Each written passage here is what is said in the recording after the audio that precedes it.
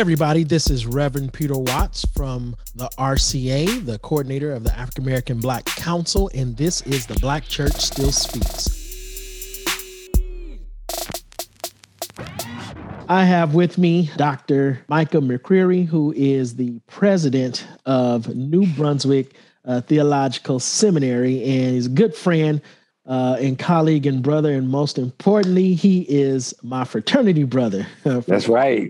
Phi Alpha Fraternity Incorporated. So those of you that are listening, you have two great scholars, the first of the first here. That's right. 06. That's right. That's right.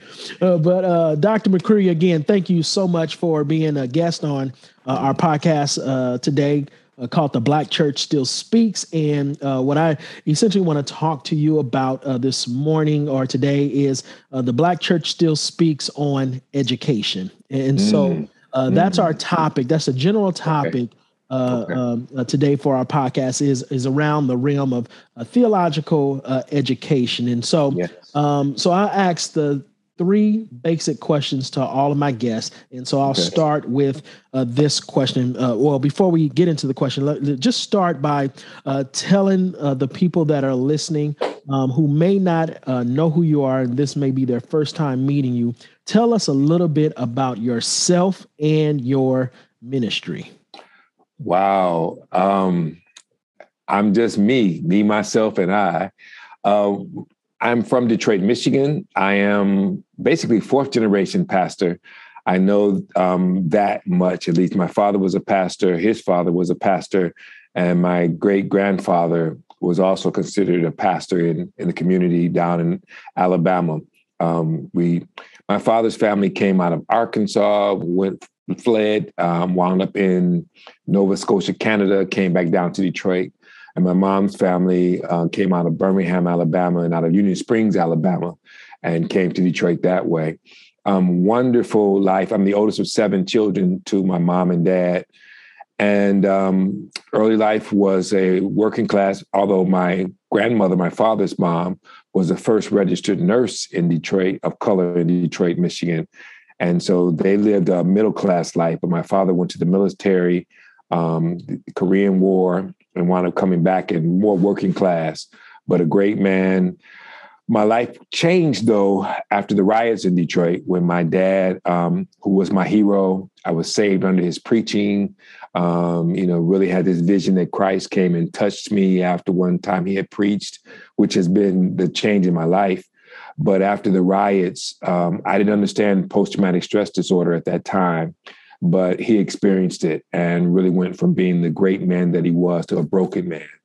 Left the 7 of us with my mom, who had not worked outside the home, even though she had been the valedictorian of her high school. And mom really assigned me the role of parental child, which was powerful in that I had to help her out. One of my favorite stories was my mother came home one day from work and she was going to make a peach cobbler. And when she went to go make the cobbler, the peaches had been eaten. And of course, as the older brother, I knew who had eaten them, but I wasn't going to snitch. And so she finally got frustrated and said, line up in birth order. And I got swatted and no one said a word. My second brother, who was a little more radical, although I could beat him, but he just didn't play, he stepped up and everybody started yelling out who had eaten the peaches. And I'm like, wait a minute, something has to happen with this.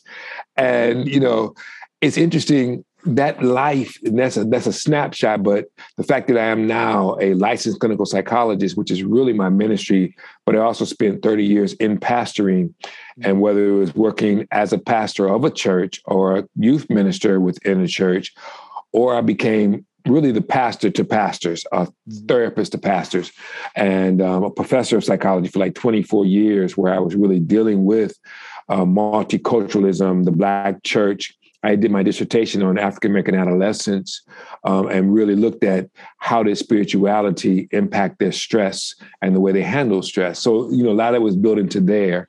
And then my practice I basically with people from the church. I mean, 90 to 100% of my clientele were members of the church, in the work that I did.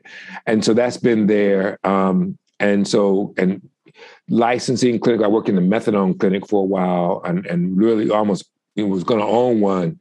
And then one day I was started doing missions because in 2010, Lot Carey's director, David Goatley, called me and said, look, I need you to go to Haiti. I'm like, what? The earthquake just happened like last week. He said, yes, I've got a group of folk who survived it who are going to be in a mountain. And I want you to go there and just do some trauma work with them. And so I did that, and it was life-changing. I never wanted to see a mission again. I never wanted to be around a trauma person again. It was heart-wrenching, but the Lord just worked a work that week I was there with them and came back, wound up and eventually taking people back to Haiti every year to do mission work, to build houses. I took a group of students there for 3 weeks where we actually, worked in the school system, counseled kids, talked, my ratings were like 5 out of 5s for the effectiveness of that course. Did a lot of work, even as pastoring, wrote grants that allowed me to do after school programs in the church that connected psychology and youth mentoring, et cetera, with that. Blessed to mentor a couple of young people who are now major staff members or pastors of churches that, I was able to be like a pastor on the campus. So all that together, another mission trip, I was sent down to New Orleans by pastors, had written a grant after they had rebuilt their churches, rebuilt their communities, but they hadn't learned after Katrina, hadn't learned to take care of themselves. And so I went down and spent that time. And while down there, because I walk every day, about 3 miles every day, one of the guys that began to walk with me was on the board of trustees here at New Brunswick Theological Seminary. And he's like, our president just announced he's leaving. I'm like, congratulations, what does that mean to me? Because I was set where I was, Right. And God just did one of those God things. And I wound up here. So I'm in my 5th year now as president of the oldest Protestant seminary in the country. So his heart is, like our endowment is so engaged with the people of color, people of African descent as the producers of the wealth of the folk who gave to the seminary. And then I've got a faculty that is 50-50 in diversity. Very diverse faculty, very diverse staff, but a student body that is 70% students of color.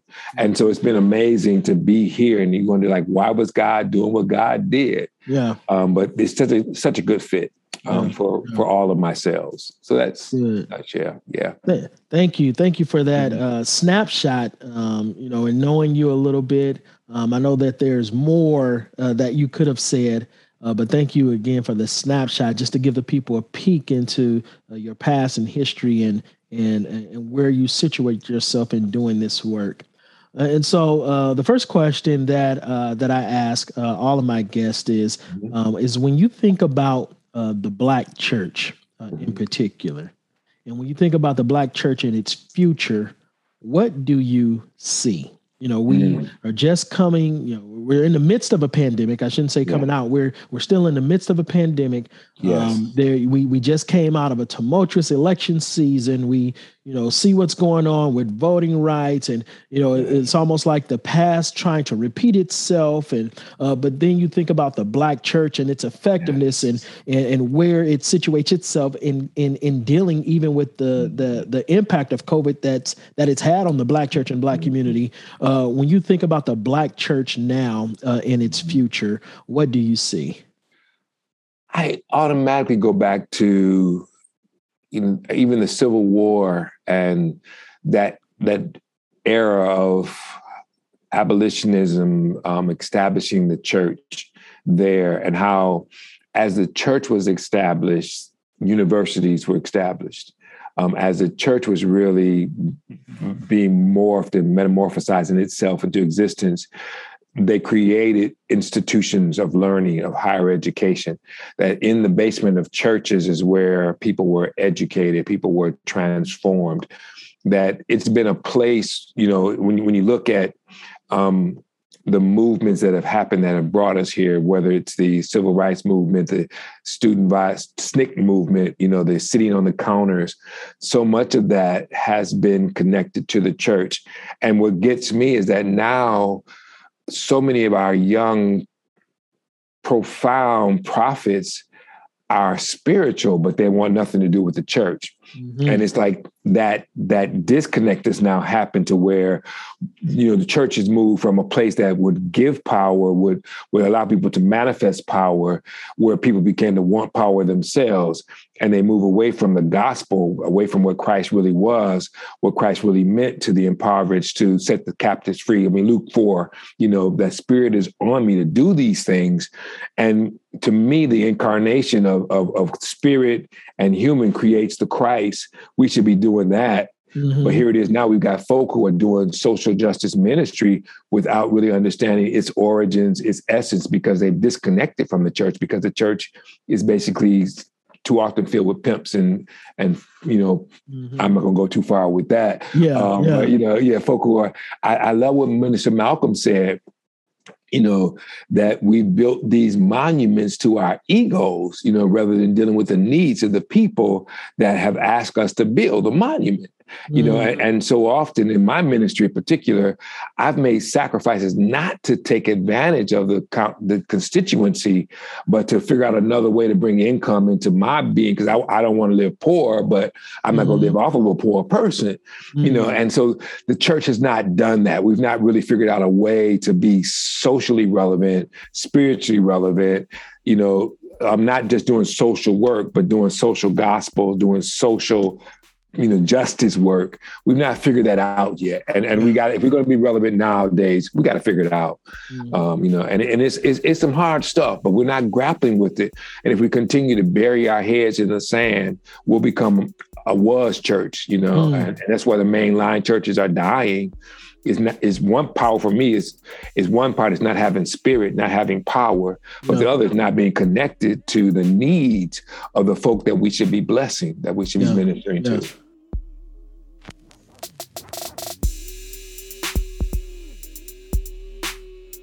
It's interesting in what you're saying. You were talking about this generation that is more spiritual, but not, say, religious in terms of being connected to Christian, Protestant churches and denominations. And then you talked about the decline. And so I don't know if you know about Barna's new study on the Black church that's coming out, but I was on a call with him and I got the report.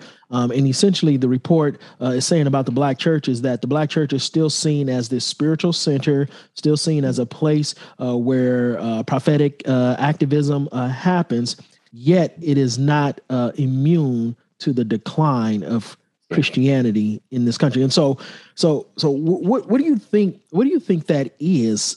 It's people still see the church in some respects. People still see the church as a place of spiritual empowerment and where you can find a relationship with God and all of that. Yet they still aren't coming, and as a result, the church is still in decline. Yeah.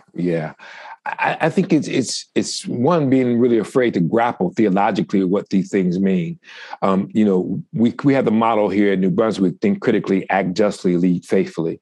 And to me, that I spent a year just kind of summing up what should we be doing, what are we doing. Mm-hmm. I think so much in the church is, we just. This is my father's church. This is my grandmother's church. And we keep operating there.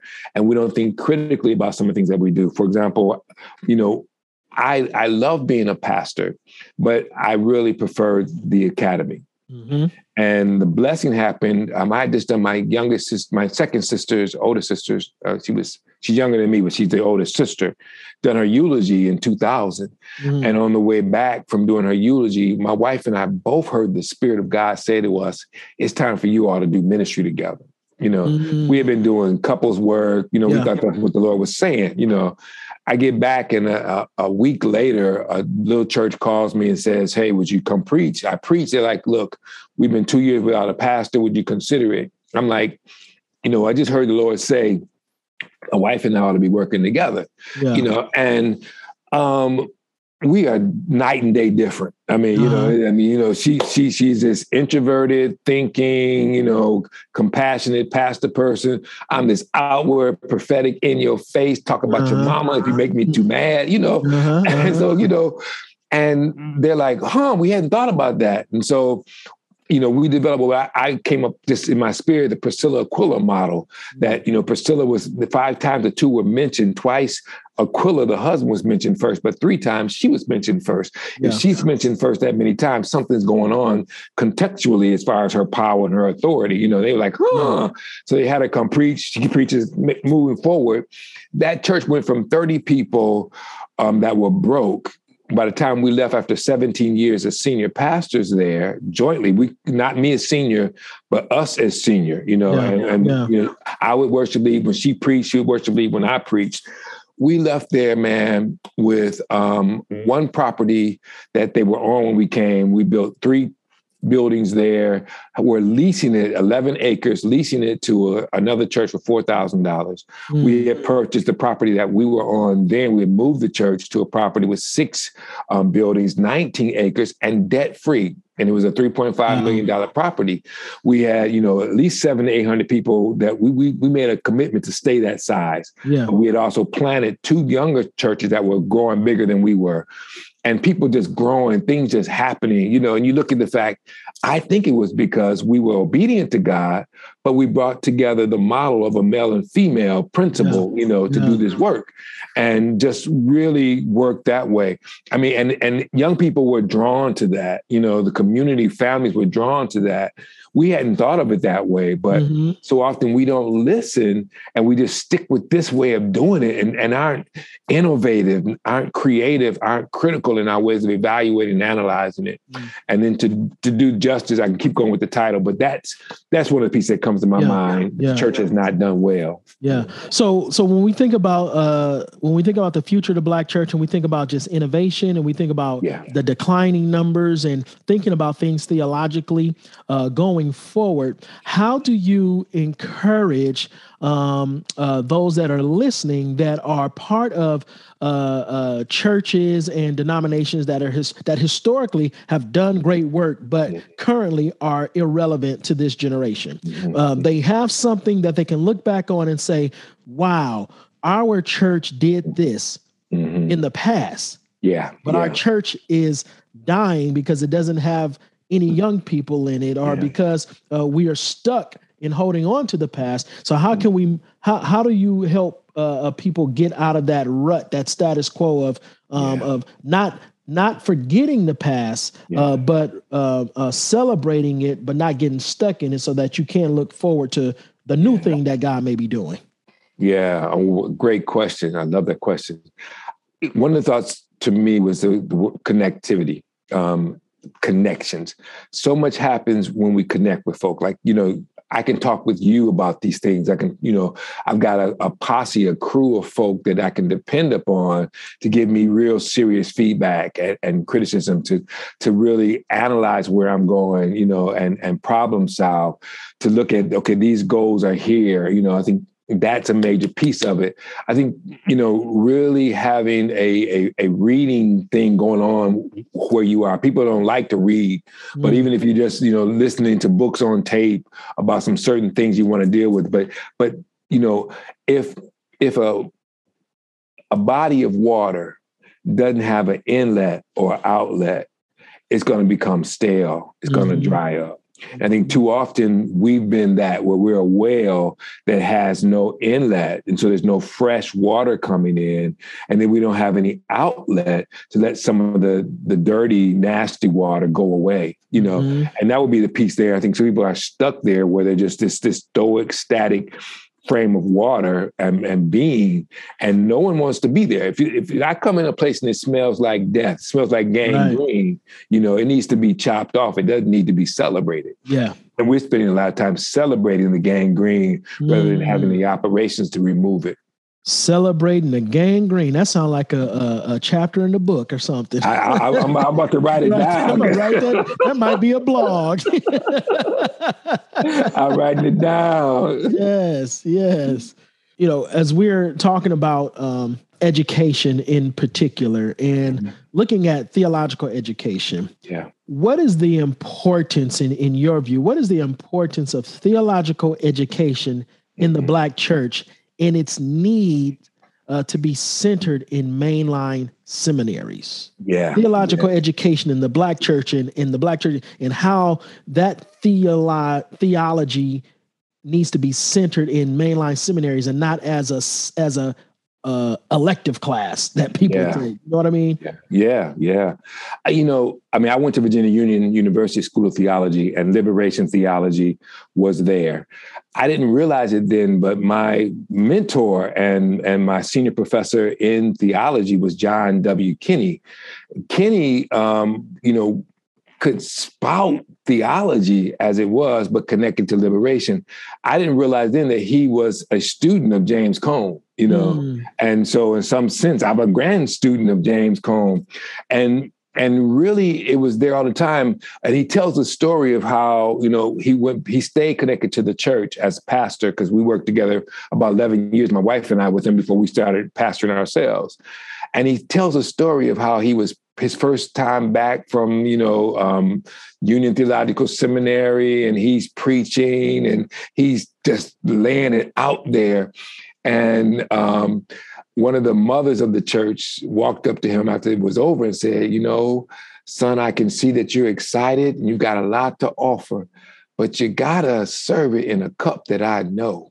And so often we're serving up stuff in vessels that people cannot drink from. And I don't care what you got in there. If your vessel is gruddy and ugly and unknown and foreign, they can't drink from it. And so for me, a lot of times the seminary is the vessel, and if I want to put liberation ideology in that vessel, I've got to make sure the vessel is right. And so until seminaries are a wanted and a desired vessel, it really doesn't matter how much theology they put there. People are still going to find another place to go. Yeah. It makes me think about Octavius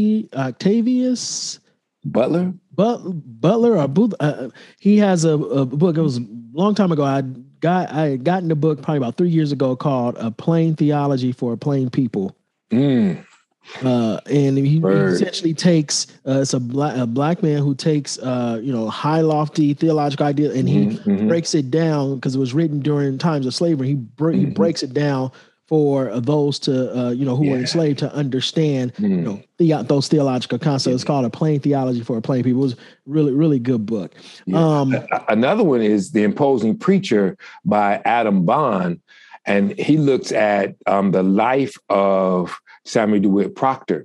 And one of the things that Adam says in that book is that Proctor was a social conservative in some sense, and a social Christian, but it blows me away when I realize, he was in the middle of the student sit-ins in Greensboro, North Carolina, when he became president of AT&T.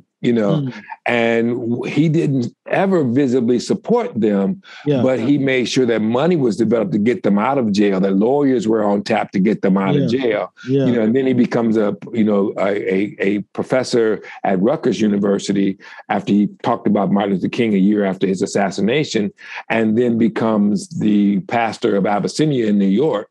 And so never a person that was out there, but when you read his writings and look at what his sermons and look at what he was doing, the mainline denominations, the white establishment, were as comfortable listening to him as he was relevant to the church he was preaching to. And so some of that's there too.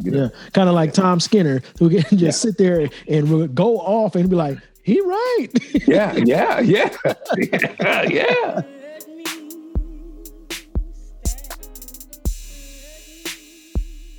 We think about education and theological education importance. You talked a little bit about liberation theology. When you talk about liberation theology and its role in the preaching and teaching in Black theology in the local church, how important is that theology to the life of the Black church? Yeah, it's a great question. Again, I'm loving it. It made me think of a book I've been reading called Justice by a gentleman, a professor at Harvard. And one of the things that, as I look at social justice and what the church has done, we've not really used the philosophy, the science per se of what justice really means. And so for me, it really is to take the gospel of Jesus, the work of Christ, who to me was just a justice preacher. I mean, you look at, I love the example where, with the Good Samaritan that Jesus talked about, you had, this guy who was helping, but that's more social work. Right. Where then when you take Exodus and what happened there, where you set people free, that's justice work, and how do you take those two together in a way that does that? How do you actually look at what does it mean to do justice? Micah 6:8, was Lord require thee, but you love justice, love mercy, and walk humbly with your God. Yeah. How does the church do that? I don't think we really spend a lot of time, because the work of the church is so criticized, is so under a microscope. And, if you really are looking at getting dollars and building programs based upon pleasing participants and pleasing parishioners, that's a whole place to be. Yep. But it's really, how do you actually pragmatically do what you got to do to survive, but at the same time, do what's necessary to be radical.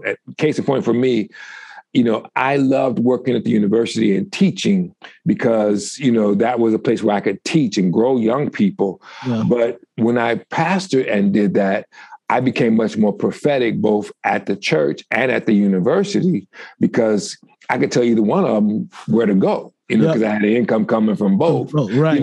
And that, and it's like, I didn't want to be poor. I wanted to take care of my wife and daughter. I wanted to have money and resources, but at the same time, and so how do you create a way to actually have that prophetic voice? I would not have come to this job if I didn't have 2 retirements, because it didn't pay enough, it didn't pay enough. But the thing was that, okay, I'm near the end of my academic career, so I can take this risk. But now I'm actually working hard to endow the presidency of this institution so they can get someone 20 years younger than me to come in and really make a long-term, way of bending it. It's a lot of stuff there, but what you are talking about, I call it double day. I say, black folks do a double day. We do the job we get hired to do, and then the second job is not make white wealthy donors angry. That's right. Hallelujah. And so there has to be a way when we talk about being set free and liberation, where you can speak prophetically and speak truth to power without worrying about somebody taking your paycheck. Yeah. And I'm really excited. I'm praying to God it'll happen. But I just finished writing a grant to basically get 4 years of funding to get the Truth Center established at New Brunswick. And Truth stands for Theology, Restoration, Unity, and Equity. And it would be a center that would be focused on those 4 things. And so we would have true fellows every year where they would come through and they would go through our race, power, and privilege training. They would go through the race, power, and privilege course. They would take a Sankofa trip 1 year. I'm planning it back to Alabama to look at civil rights, but another year to go to look at the mission work we've done in India, because the Scudders were, people came out of New Brunswick to spend a year in Bahrain, and look at the ministry going on there, to go over to South Africa, and those kind of trips. Yep. And then there's a social justice part that is just focused on the young people. The grown folk will be in on that, but it's focused on really teaching young people how to be prophetic social justice ministers, And so after that year of training, then they come back in the next year and they kind of help teach what goes on. Nice. And so, in 4 years, hopefully it can stand on its own, is what my grant was saying. But that's a way of taking what this institution has done, because we've been an anti-racism university, seminary, for 20 years. And that's risky. I mean, that's risky. Right. It really, I think it cost New Brunswick its status with the denomination, because they're like, what are they doing? But now to take that and to really, I've had so many consultations with members of the RCA who have churches that are well endowed, but they're struggling with their community, and just looking at how do you actually turn this around? Well, that kind of consultation will come out of the clinic, out of the center rather. And so it's a fun thought for me. Yeah. The Lord funds it. We'll see what happens with it, That's good. And that leads me to my next question. Yes. You're talking about your center and your course or line of thinking around race, power, and privilege. The big boogeyman in the room around the country now is critical race theory. Oh, yeah, right? Yeah. Right. And so critical race theory is the boogeyman. Or I would say, are there valid fears that are a threat to the gospel? When we think about critical race theory, we know that that the theory, started with Derek Bell in law schools, and but there's this conflation of that and it being taught in K through 12 schools, and so anytime you talk about race, they all of a sudden say, "Oh, you're doing critical race theory." Like, no, that's not critical race. We're just like really telling the truth about history right now, right? And so when we think about seminary education. And we think about talking about race, power, and privilege. How do you, as a seminary, talk about that and incorporating that into theological education? Yeah, a couple of powerful pieces with that. One, I look at Nicole Hannah Jones, and Ta-Nehisi Coates. It's amazing to me that North Carolina Chapel Hill offers her a position on faculty, tenured, to run that program there, and this reaction, this reactionary piece to her 1619 project results in the board saying, look, you can hire her, but you can't give her tenure. And you look at all of this and you wonder, what is this all about? And then the outcome of it is that she says no thank you to their whole offer and goes to Howard because somebody has now funded a center for really journalism that is really entrenched in this race issue. And so now you got two of the greatest local young writers who are just phenomenal running a center, right. And sometimes, I look at it and go like, was God in that? And, and it's amazing.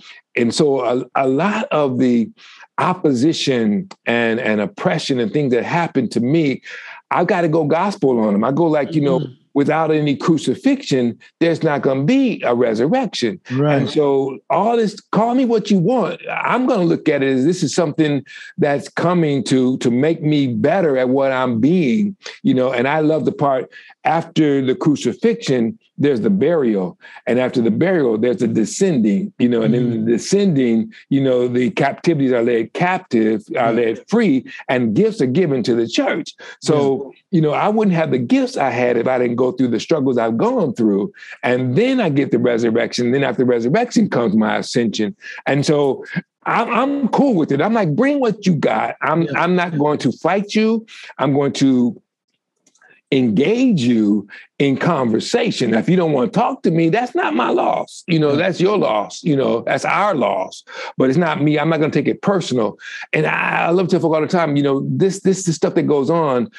We got to live in balance. And so I don't get too excited about the good things that happen, and I don't get too upset and depressed by the bad things that happen. I look at both of those as instruments of a Most High God that teach me how to hurdle.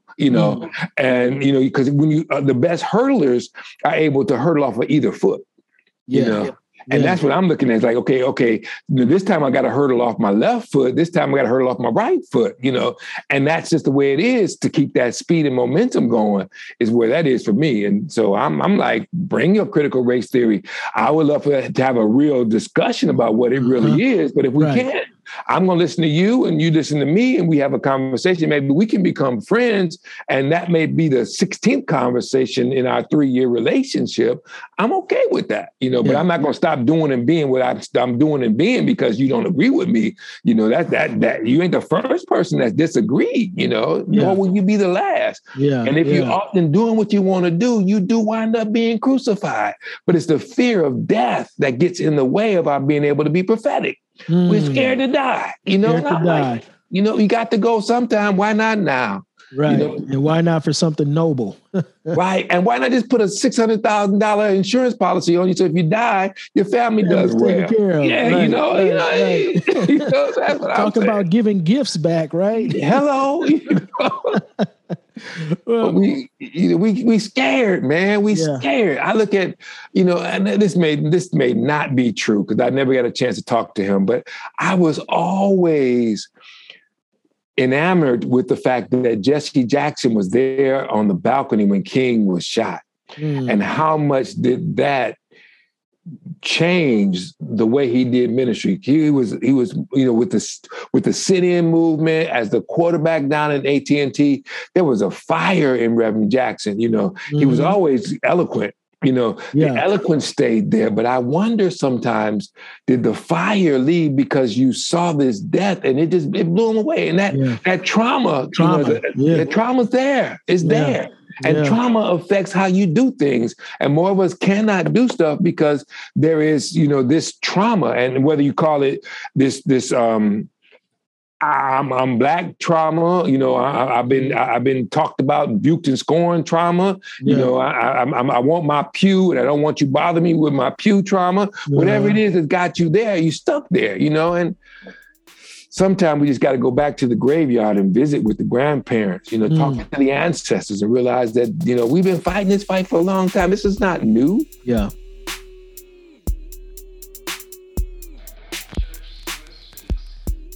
New Brunswick Theological Seminary gets a lot of students from different backgrounds and faith traditions and denominations. Yes. I want to talk about Reformed denomination or Reformed theology in particular in Black people. Which I would say for New Brunswick, when I got here, there were only 7 Reformed students. We're now at 27. And so we've triple what we were since I've been here. But I just want to put that out there. Yeah, no, that's good. Because the second largest denomination in the house now. Yeah. Okay. What's the first? Is it AME? Baptist. National Baptist. Okay. Baptist. Okay. And I asked this question, because I came out of the Black Baptist Church. Looking at your history coming out of the Black Baptist, and most of the people that I have met within the RCA in particular came out of Black Baptist tradition. There are some who grew up in Reformed churches as children, and are still part of the Reformed church in America. But in coming into the RCA and being a church planter myself, and now pastoring for the past 13 years, the same church, and then looking at growing even the African American presence within the RCA and churches that are led by people of African descent. One of the things that the contentions that I always have to deal with is folks who grew up in Baptist tradition or Methodist tradition and now are disconnected, as we've been saying, from even those denominations, and are just out there independently and could see the RCA, as a landing place. In your view and in your experience, being a part of the RCA and the classes that you're a part of, and now being president of New Brunswick, and like you say, you have now doubled even the enrollment of those that are Reformed. What does it mean to be Black and Reformed? Yeah, in your view. Yeah, well, I'll go back to something that Al Jansen, God rest his soul, said to me when I first got here. We were just having a conversation, and he said, it may have been public, it may have been to me, I don't remember the context, but he said, he really felt that God was angry at the reformers, was not pleased with the reformers, that splitting up God's church was never God's plan. That's humans' plan. And I really, for me, I love theology in general. I love the word in general. I love the spirit in general. And the way we take pieces of it and make it the most important piece to me is problematic. I don't agree with that. I don't agree with that. The way we then stop looking at history and herstory, to me, it is problematic. The way we don't consider things. So, when I look at that, and that's not getting away from that, I think Reformed theology is sweet. I think a lot of times when you look at what is taught in the Black Baptist Church, it has no problem with Reformed theology. It's not anything new, nothing we've been teaching. It doesn't have this liberation component in it, except for, how much of that in Reformed theology and Catholic theology is not even the gospel. It's because the hierarchies were established in order to maintain the status quo, and Reformed theology, where liberation comes in and critiques it, is that status quo does need to be maintained. Right. Let's break down status quo for the well-being of the whole. Well, the well-being of the whole is there. I mean, to have the elder, to have, the deacon, to have the minister of word and sacrament, and then to have the teacher, those four offices of the Reformed Church in America, we've been doing it in the Baptist Church all along. We keep jumping up with bishops every now and again, so that's not a new thing. When you really get into, Baptist Church so often is close to Pentecostal in a lot of ways. Well, and it is extremely conservative. A lot of people who are African-American are spiritually conservative and church conservative. They're socially radical. Right. And so you got, that puts there. So I don't see the problem there. Actually, when I watch students who are, they have not been theologically trained, so that's a part of it. When they take a Reformed theology course, it resonates with them. When I studied it coming in, to really get prepared, it resonates. I mean, reading the Heidelberg Catechism has been in the Bellhart Confession. They resonate with what a lot of our core beliefs anyway. And so it's like, okay, what's most important? Christ alone, the solas, the tulip. Talk to a mother of the church, she gonna tell you, you say, I know, what's that big word you talking about, sovereignty? And we know God's in charge. You ain't God's in charge, eschatology, I know, it's like put in the right cup, they'll be fine with it. And that's what I found to be so interesting in coming into the RCA and learning more about Reformed theology over the years, is that I didn't hear anything different than I heard from my pastor in the Black Baptist Church in Compton that I came into ministry in. Yeah. There was nothing different. He always said, God was in charge. He always said, God bless me, not because of, but in spite of, just all of that. So it wasn't anything different. The only thing that I really saw as different was the escapist kind of, the Lord's going to, rapture me or take me from here versus the kingdom of God coming to earth kind of thing. Yeah. But socially, Baptist Church believes the kingdom of God can come to earth through justice and righteousness and liberation. So there's still an intersection that happens there. So and to only want to leave because you just can't take it down here anymore. I mean, being lynched and being crucified. Right. Sometimes leaving is a much better option. And it's amazing within the RCA. A number of the movements that have happened have been, fortunately, from this New Brunswick graduates, who are pastors of New York Reformed churches. They've been the ones who have really pushed, both from the Black Manifesto to, the different African-American Black Ministries Council and what goes on. I mean, that's been core to us. And so, it's come up. And they had white professors teaching Reformed theology that they took and said, this speaks to me. And established wonderful churches, in the New York and New Jersey area from that. Well, here's my last question for you. Okay. Talking again about seminary education. Yes. In the pandemic, everybody's had to make adjustments. Mm-hmm. So in seminary, education has had to pivot. And how does the seminary now make a closer connection to the local church as a place for theological studies? So, and what I mean by how can seminaries, New Brunswick in particular, but seminaries in general, how can they empower the local church so that the local church become these local hubs of theological education for its people to be put in containers that they can grasp and understand, to then want to even pursue higher education, in theology as well? This may be blasphemous to many people, but this is just something that I feel. since being here these 4 years now, moving to the 5th year, and reading about the General Synod Professorate, going back to Calvin and reading what Calvin said, that this was an important office for the teaching of the church. And then there was a 2005 task force put together about the General Synod Professor. And they came out that the General Synod Professor was the professorate of the seminary and the professor to the church. Mm. And that we needed to either do both or have them as one. And one of the things that I'm arguing is that, yes, some of my faculty members are Presbyterian and CRC and Baptist, but they are the professors to the church. Mm-hmm. They are the General Synod professors. And I would love to think of the seminary as a General Synod professor to the people who come here to study, but also to the church. Mm-hmm. And so I've been teaching that to my faculty and presenting that to my faculty and asking them to engage the church in these kind of conversations.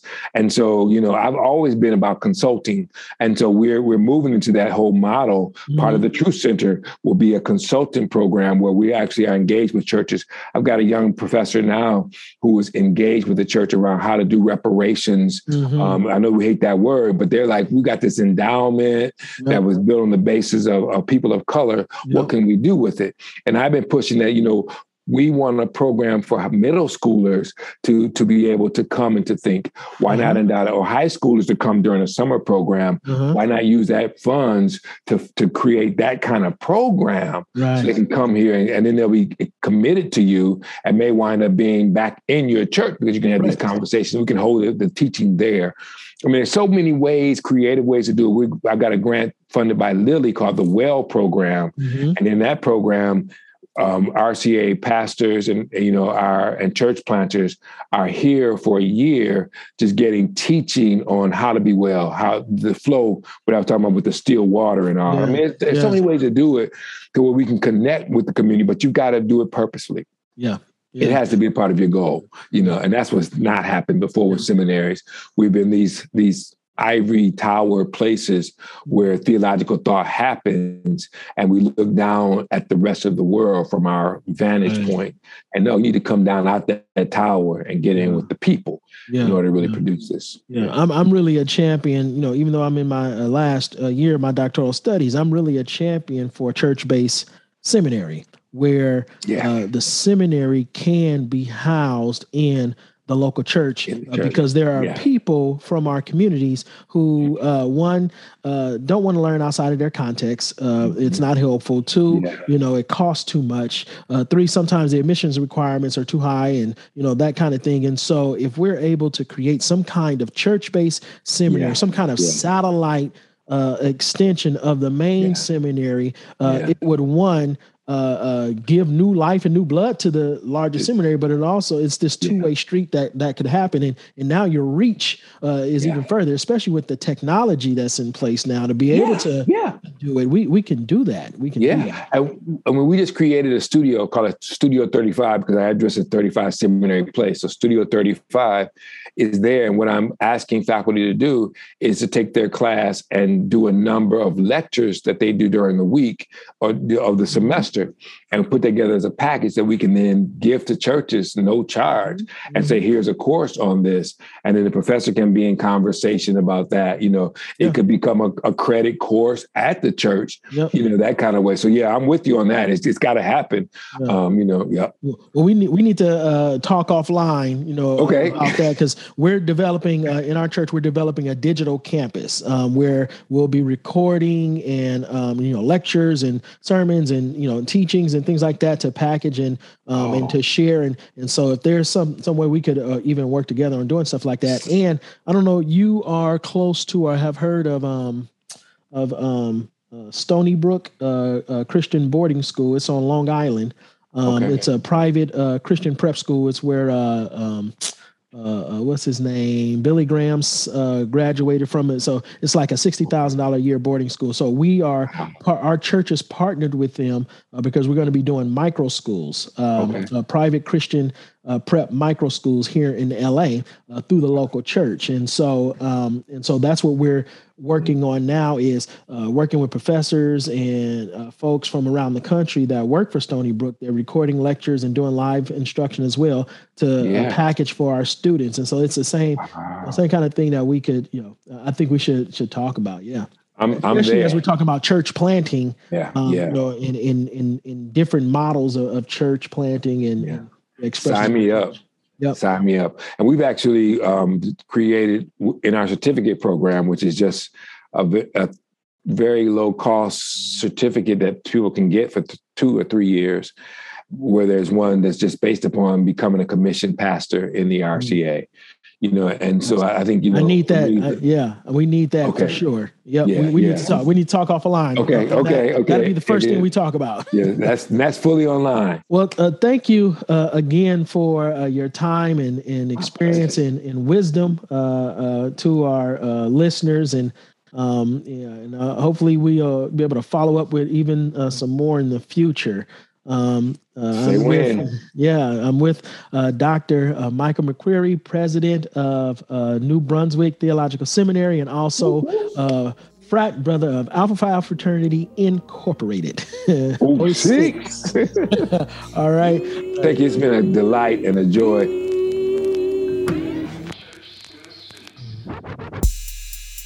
We want to thank our guests for rocking with us today.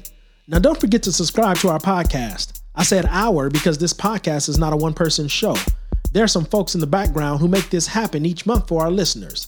I want to give a shout out to our sound engineer, Garrick Steyer, logo and graphics by Warrior Design, our executive producer, Annalise Ratcliffe, and our assistant production manager, Lorraine Parker. I'm your host, Reverend Peter Watts with the AABC, and this is The Black Church Still Speaks.